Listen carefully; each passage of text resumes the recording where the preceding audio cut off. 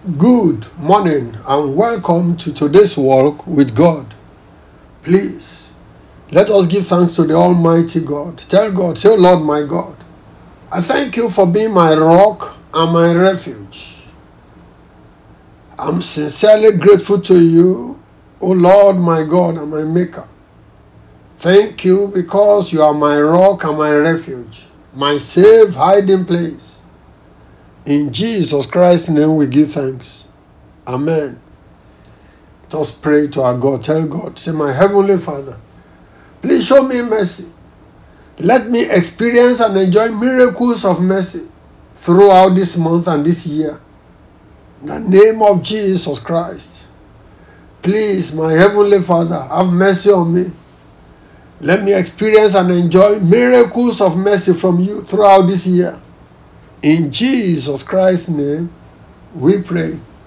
Amen. Jonah chapter 1 verse 3. Jonah chapter 1 verse 3. I'll read from the Amplified Version.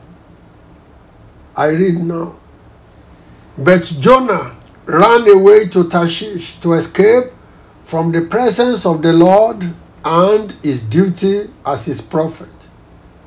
He went down to Joppa and found a ship going to Tarshish, the most remote of the Phoenician trading cities. So he paid the fare and went down into the ship to go with them to Tarshish, away from the presence of the Lord. Full stop. Praise God. Any Christian, any child of God, any worshipper of Yahweh who is reading this story now will think that Jonah was stupid. And true, he was quite stupid.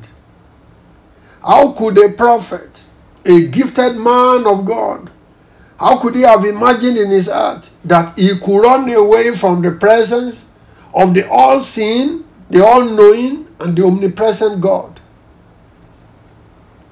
And as I consider this story again and again, I cannot help even the sorrow that always flooded my heart. Yes, deep sorrow, because that is the way most of us are. We think and we attempt to run away from God instead of running to God.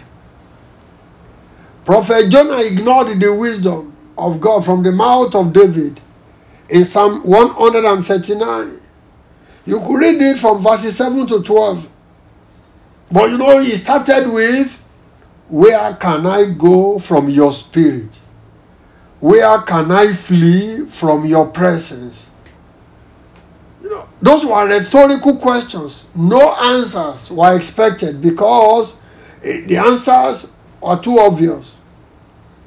Jonah, who ran away from God, soon found himself in the belly of a huge fish. It was there that he raised an altar of prayer to the God he was running away from.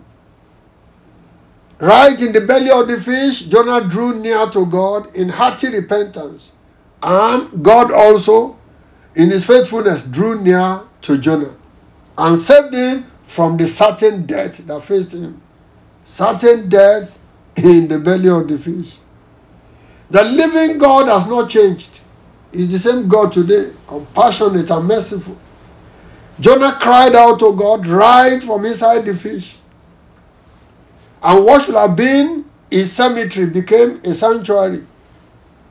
Let everyone who has been disobedient, everyone who has been running away from God, everyone should repent today and return to God.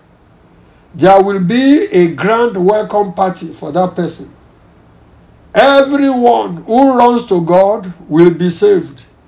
Those who run away from God are doomed. May we not run away from God. Let us pray. Almighty God, we thank you. So much we've learned concerning having your presence with us. And your presence is available to those who desire you. Please, Lord, we beg you, let your presence be with us. We can't survive without your presence. Let us not be stupid. Like Jonah, who thought he could run away from you. No one can run away from you. Help us to be wise, oh God, to cultivate our relationship with you, to walk with you diligently, to live for you, and to desire your presence above all things. Thank you, Holy Father. In Jesus Christ's name, we pray. Amen.